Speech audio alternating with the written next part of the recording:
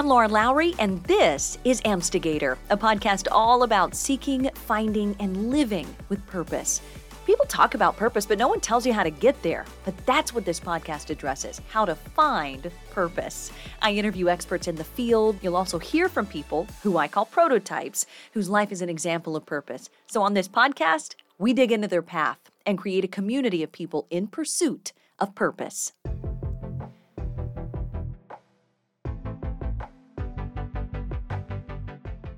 Hey, well, thanks for coming back to the party, the Lauren-only party, for another solo cast with me. Back in March, when I recorded all of my one-on-one interviews for season 2, I sat down and I made this episode plan. Basically, when each of those interview episodes was going to be released, I had recorded 11 interviews and wanted to space them out throughout the summer. But the amount of time I needed to fill was 17 weeks long from April through the end of July, and I only had 11 episodes. So I needed to get creative. So that's where these Lauren-only episodes came from. Initially, just truly the need to cover my bases and make consistent content. But what I didn't expect was to totally fall in love with doing these things. A girlfriend of mine asked me on the very day when I released that first solo episode back in April, she texted me, she's like, "How do you feel?" And I immediately wrote back, "Awesome. Like, this is what I meant to do." It was a real awakening for me, the clear next step for where Amstigator needed to go. And it was entirely born out of this idea of like, just do your job, fill the hole. The simple act of recording these episodes really highlights what I want to talk with you about today. And that is inspiration, why it's so important, why we all need to tap into it, and the reason you're likely listening right now, the 4 things you need to do to find inspiration. And they are research-supported things too. So it's not just my wild ideas here. So crazy enough, even the story I just told you about kind of how I started doing these solo episodes is an example of how to tap into inspiration in the way that researchers have now determined. But before we get going, my notes on this episode are in your inbox right now. You've got my research, journal prompts, and key takeaways about inspiration. I reference a lot of studies in this episode, so if you're a research geek like me, I've got direct links to the studies in there too. If you're like, what the heck are you talking about? And you don't get my weekly emails for the podcast, all you got to do is shoot me a quick note, lauren@amstigator.com. I'll forward the email to you, and if you're listening to this later, just let me know which resources you need so I know what to send you. Okay, again, my email address is lauren@amstigator.com. Okay, so why is inspiration so important? Why does it matter? Humans have been writing about what inspires us for, 2,600 years, okay? The Greeks were already talking about the muses. The ancients were already connecting to inspiration. But from a scientific perspective, inspiration wasn't even studied until the last 20 years or so, mainly because it's not exactly quantifiable. And the only thing we can really measure is the result of the inspiration. So it seemed kind of like loosey-goosey, right? A little dicey if you're a researcher. You're looking for something measurable. And inspiration just wasn't it. But a couple of researchers took a stab at it. So back in 2003, these 2 guys, Todd Thrash and Andrew Elliott, developed this definition that the psychology community agreed on. Up until then, no one had agreed on how to define it. So they published a paper. It defined inspiration with 3 components, okay? Evocation, transcendence, and motivation. I know, big words here. You're going, come on, Lauren, make this simpler. It's basically this. You see or hear something that evokes an emotion. You realize it transcends your ordinary or current way of thinking, and then you're motivated to express the new vision that you would come up with in that. So evoke, transcend, motivate. Those are the 3 components of inspiration. So let's try to make this stick here with an example. Before I created Amstigator, I had been interviewing people who had achieved something great. The stories should have been really cut and dry. They were cut and dry. But what I found was those conversations and the interviews that I was doing with these people evoked something in me that made me start thinking differently about my own life. So inspiration started in these stories from other people. So then I became aware of all the other possibilities for my own life. I had this vivid idea that transcended where I was and what I was doing. So the transcendence is a really important part to this because you start seeing a different way of doing things or how things could be done. So once inspiration was evoked, I had this new transcendent thought. I was then motivated to actually act on what I saw and felt in my mind. And that action became Amstigator. So again, evoke, transcend, motivate. So these same researchers who developed this back in 2003 came back in 2004 and they did this follow-up to it about active and passive inspiration. So passive is basically when you're inspired by. Active is when you're inspired to. See the distinction? So I was inspired by his story or that art inspired me. That's passive if it just evokes the emotion. And you appreciate the art, you're moved by the story, and you move on. It becomes active inspiration when you actually do something. Like, I was so inspired by seeing you clean the bathroom that I cleaned the kitchen. That's a real life conversation in my house, P.S. There's action there. But keep in mind, inspiration, at least by this accepted psychological definition, does not come from inside. It only comes from outside of yourself. It could be something you see or you hear. It could be a new idea, a new product, literally anything that inspires you to think differently and then spurs you to take action with this new thought. And it's completely unique to you. Everyone's different. But the thing that kept showing up in these guys' research was this underlying idea that people kept saying over and over, oh, my eyes were opened. My eyes were open to this new way of thinking or doing. And then they were motivated to take action. So right off the bat, why does inspiration matter? Because number one, this is where new concepts and thoughts and products come from. Somebody's inspired, they have transcendent thought, and they act.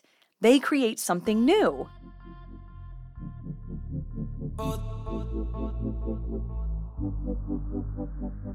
So I want to take a moment to do something a little different. I'm going to ask you to think through a few things. First, I want you to remember a time you were inspired, a time when your eyes were opened to something different or new.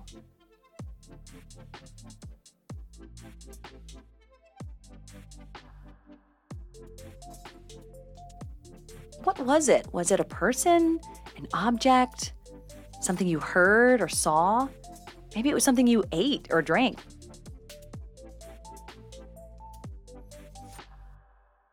How did that particular inspiration change the way you thought or saw or did things?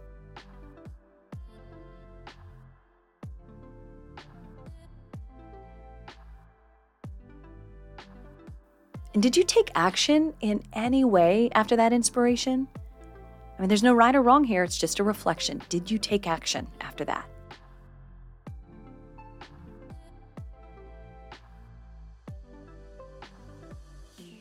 Here's why I want you to start thinking about inspiration. Research in the last 20 years is showing a lot of interesting associations with people who experience inspiration. For example, people who report more instances of inspiration are more creative.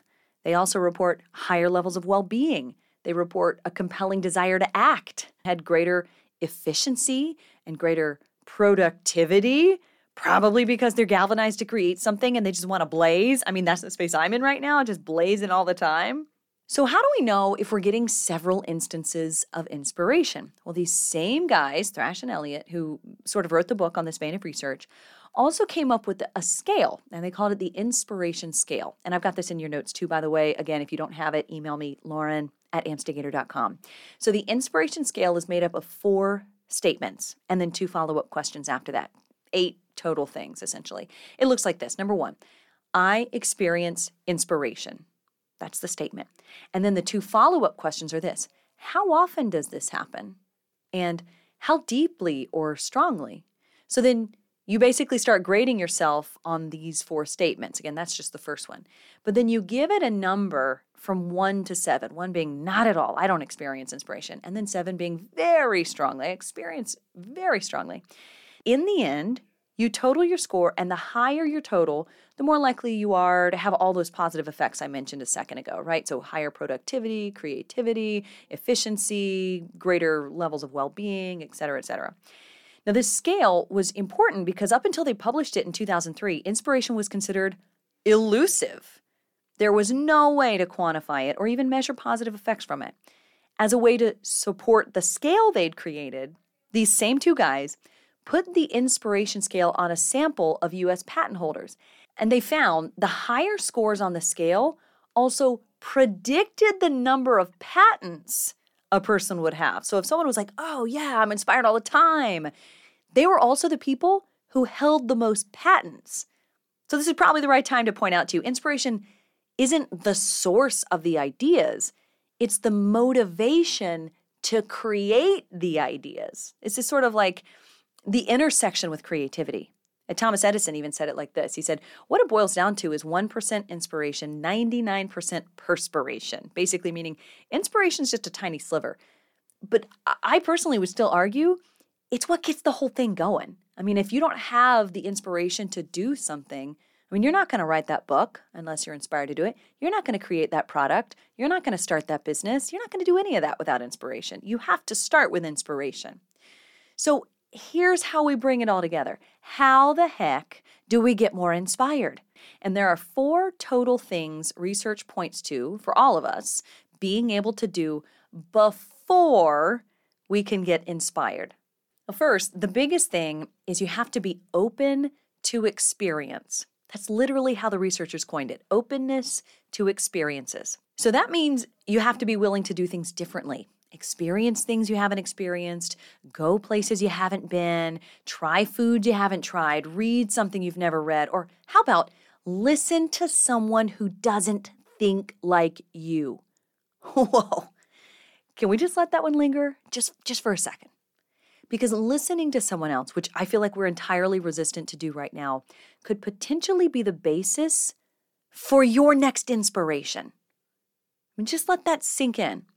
And we can apply that to what's happening in our country right now. And we're just days removed from the awful school shooting in Uvalde, Texas. And gun control is now in the public conversation again. New conversations on this issue could be the source of inspiration on how to fix the problem. And we could apply it to the public conversation in the last couple of years, too, where we needed to break bias in this country. New experiences, new conversations. That could be the foundation for inspiration to emerge, the kind that motivates this country to change. So next time you're faced with something or someone that might be considered a new experience, instead of feeling anxiety about it or being resistant to it, try being open to it, because the research supports your openness to that new experience lays the groundwork for inspiration. Okay, here's the next thing that surprised me about how to set yourself up for experiencing more inspiration. This is number 2, mastery of work. That's it. Mastery at whatever you're doing is a predictor and part of the setup before inspiration. And when you think about it, it starts to make sense. When you're doing something day in and day out to the point you reach mastery, you understand the process in what you're doing. You can identify when somebody or something presents a new way of thinking or doing that work. Or maybe even part of the work is on autopilot in your brain, and you're able to come up with ways to make it more interesting. Like there's the inspiration. I've got an example for you. I've been a news anchor since 2006. As of today, right now, I've anchored 16,632 hours of newscasts. That's not just going to work. That's being on TV, under the lights, with a mic on, leading a show, reading a teleprompter, ad-libbing breaking news, tossing to reporters and meteorologists, anchoring news. That's 16 years of as much as 6 hours a day sometimes of anchoring regular shows. Now, you may have heard of the 10,000-hour rule. Have you heard about this? Malcolm Gladwell, he wrote about it back in 2008 in his book called Outliers. Basically, he said, once you've done something for 10,000 hours, you've reached mastery. I've anchored 66% more hours over and above mastery, okay? So here's why I bring it up. Researchers say work mastery lays the groundwork for inspiration, which kind of feels counterintuitive for me, at least from my viewpoint, because before Amstigator, I'm just going to be honest with you, I was bored. I was not being challenged. I was not fulfilled by the newscasts, anchoring, talking into a mic. It's just such an old hat, you guys. I've done it for so long. It is not hard for me anymore. It was like, okay, this is what I do for a job, and then I go home. But here's why I'm starting to understand now from this research and from my own experience of inspiration creating Amstigator. When you've mastered something, you're comfortable in it. It doesn't take the same level of brain power just to keep the wheels rolling or the lights on in your brain. So when something is different or interesting, it sticks out. Does work mastery require 10,000 hours of something? I mean, I personally don't think so. But take a look at your own experience. What do you know how to do front and back? No matter what, lights on, lights off, you can do it all day long, every day, blindfolded. Doesn't matter. Well, research suggests that whatever it is that you've mastered, you can find inspiration there. So in 2021, when I realized there was more to the feature stories I was doing about the people who had achieved something, I was inspired by that. Inspired to do something about it. Those conversations evoked emotion in me. My thoughts about life became transcendent. I started to see things differently. But all of that was able to happen because my work as a news anchor was kind of on autopilot. I'm also embarrassed to say that because anchoring isn't easy. I've just done it for so long. But then as I was listening to other people's podcasts, at the same time last year, I started thinking, oh yeah, like this is how I bring these conversations to the fore. My eyes were open. That's when I had the motivation to act on the inspiration, to bring full-length conversations that I was already having so more people could hear them. And I know it seems so obvious now, and like saying it back, I'm like, wow, a lot of people have podcasts. This is silly. Why did it take me so long? But doing a podcast at the time was a completely new idea for me. And because I have the work mastery on lock, I was like, hey, I can do this. So openness to experiences and work mastery are the first two main things that lay the groundwork for inspiration to happen. So think about it. Like, what are you open to? And what do you already have mastered? And then here are two more really important things. Small accomplishments, which I totally get because getting positive reinforcement makes you want to keep going, and exposure to inspiring role models. Okay, so this rounds out our top four. So with the small accomplishments, when you get a little positive reinforcement, you're like, yeah, I'm going to do more of that. Inspiration works that way too, my friends.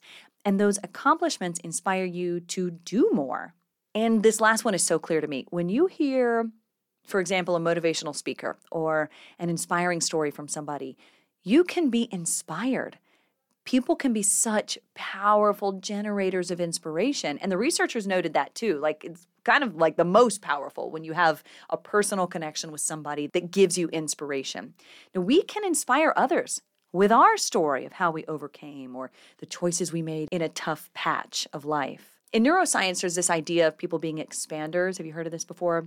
Expanders are basically people who expand your awareness of what's possible from the get-go. I wanted Amstigator to be a podcast of expanders. So anyone who watched or listened could see what was possible in their own lives. And research shows us over and over again, when we see somebody doing something either we want to do or maybe we didn't think was possible, but you see someone else doing it, it suddenly becomes something we can do too. That's an important factor in inspiration as well. When we're inspired by someone, that person becomes one of the four sources of inspiration. And since I'm someone who's just like naturally extra, I'm going to give you some extra bonus wisdom that I've been thinking a lot about lately. I believe there's a fifth precursor to inspiration too. It's the least quantifiable thing possible, but it connects you back to you, which is one of my main goals all the time. I think what we crave has the potential to be our inspiration. All the time right now, I'm craving time alone in nature with the vast expanse of trees. I want silence. I want to be alone where all I hear is the birds or the squirrels. And I don't get out in nature all the time, but you know what happens when I do get the silence I want, the kind that's among the trees and the hills? I come up with so many ideas. It's to the point that I go walking with a journal. It's like the world around me is so loud that just getting into the silence helps those ideas that are just below the surface start to bubble up because I can finally listen. So we need to recognize the spaces and the places that get us closer to inspiration. So I do want you to take time to notice what those situations are for you. What do you crave? And I'm not talking about food. I'm talking about like situations. What are you craving? Is it time with a person? Is it to dance? I mean, creative movement has connections to that same inspiration. Maybe it's people who inspire you. Maybe it's a city or a certain type of art. Whatever you feel pulled to, craving a lot, there's something there. So research says there are 4 things. I'm adding that little bonus 5th thing to the mix. What you crave will inspire you. And when you're inspired, research shows quite clearly you have more creativity, more optimism, more competence, more self-esteem, and researchers noted this too, flow. You have more flow. I love that. I love that they said flow was a part of it. And I've been hearing a lot of people talk about flow lately as it relates to ending the hustle mindset that goes along with creation. Usually people pair the word with ease, right? So you'll experience ease and flow.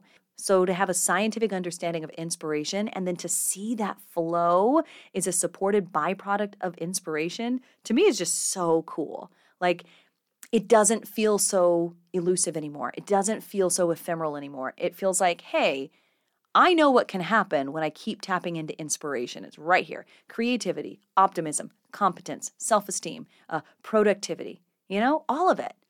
Rudyard Kipling, you may remember him. He was a well-known journalist and writer at the turn of the century. I don't know about you. I had to read a couple of his books in high school. But he said, when your soul is in charge, do not try to think consciously. Drift, wait, and obey. I love that. Just drift or flow with the ideas that come from the inspiration. Follow the inspiration because that's going to lead you closer to fulfillment and ultimately purpose. Now, earlier I mentioned the first reason why inspiration matters. I said because number 1, this is where new concepts and thoughts and products come from. Somebody's inspired, they have transcendent thought, then they act, they create something. Inspiration literally has the power to change societies. It creates new technology, cures for diseases, entirely new ways of thinking. But the number 2 reason why inspiration matters, in my mind, is because when you act out of inspiration, your work has the potential to inspire others. And then they go on to create something entirely new too. And there's no way to predict the onset of inspiration. It can't be willed into happening. So hopefully that takes some of the pressure off of you to make inspiration happen. But if you're at some level of mastery and you open yourself up to new experiences, inspiration is bound to happen. As Rudyard Kipling said, if we just drift, wait, and obey, our chances of being inspired are so much better. And once you're inspired, you can keep going back to what inspired you. Recall it. If it's a video or a picture or a story, bring it up. Whatever it was, you can keep bringing it back into your memory to remind yourself why you've taken action in the first place. So, as a recap, 3 components of inspiration: evocation or evoke, transcendence, and motivation. And inspiration can also be active and passive. And the things that lay the groundwork for more inspiration are the 4 things: openness to experiences, work mastery, small accomplishments, and then inspiring role models. And then, of course, my bonus, ephemeral 5th element, what you're craving, has the power to inspire. Just listen to it. Now, if you didn't get the notes and you want them from this episode, shoot me an email, lauren@amstigator.com. I think more than anything right now, we need to remember that we have the power to cultivate our own personal evolution and even our own revolution. Tapping into what inspires us is a beautiful first step to do that. And after all, who doesn't want to just slow down, right? Drift, wait, obey. I think that's a beautiful prescription that all of us should follow. Thanks for your time today, and I hope it leaves you more inspired. As always, I encourage you to shine your light and live life purposefully. I'm Lauren Lowry, and this is Amstigator.